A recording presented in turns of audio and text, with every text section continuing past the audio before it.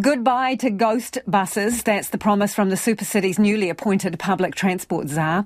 Up to 1,000 Auckland bus services a week have been cancelled because of driver shortages, while crew shortages are forcing Fuller's Ferries to cancel up to 30% of its weekly trips. Now, that has led to heavy criticism of Auckland Transport and frustrated customers. Now, AT says to reflect its unwavering commitment to building outstanding customer-focused public transport services, it has created a new role. And the new Executive General Manager of Public Transport, Stacey van der Putten, says her priority is more reliable services and an end to ghost buses. Everything is indicating that we're on track to achieve that. And so from what I have seen, in terms of what we've had suspended with our services, the majority of those will be put back on next month, with the remainder put on in August.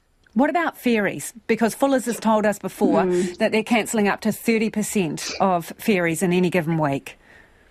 Yeah, no, and I think that it still has obviously an extended timeline. The training process that's required in order to be able to get the right certifications for people in training is considerably lengthy with that. So we are not anticipating to obviously be back to what I call a reliable and firm service offering until early next year. I actually don't have the details on that yet, but my understanding is it is still some months away. Right. Do you think that is fair to commuters? Because it's been going on for a while now. Have you been placing any financial penalties on Fuller's?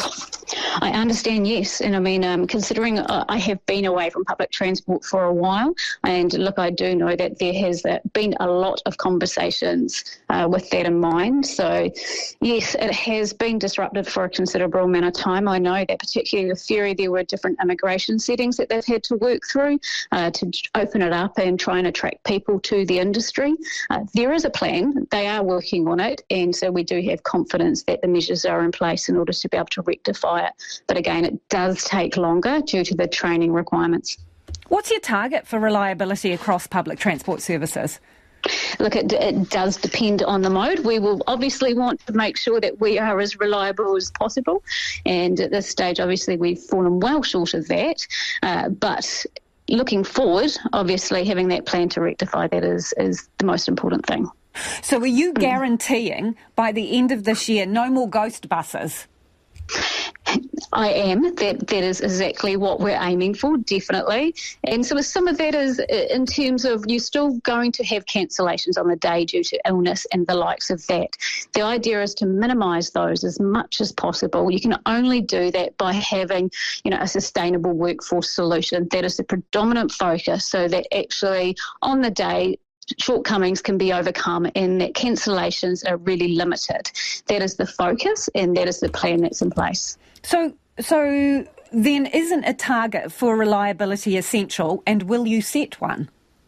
We do have different sort of reliability targets. I mean, we want to make sure that we're up at 99+% for reliability.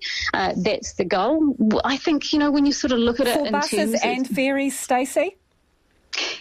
For all our modes, that's where we want to be, yeah? There's a journey to get there. By when do you hope to achieve that? Because you're not there now. No, we're not there now, absolutely. With buses later this year, we want to make sure that we're with that. And we all know that there's an extensive rail renewal program in place that's going to be disruptive for the midterm until that's fully done. And for ferries, obviously, we're looking at next year. So how are you going to build resilience in the system? Because people will note that during the year there's been some massive disruptions due to the floods, dirty lines, fire at Newmarket. How are you going to make it so that a single event does not disrupt huge swathes of the system?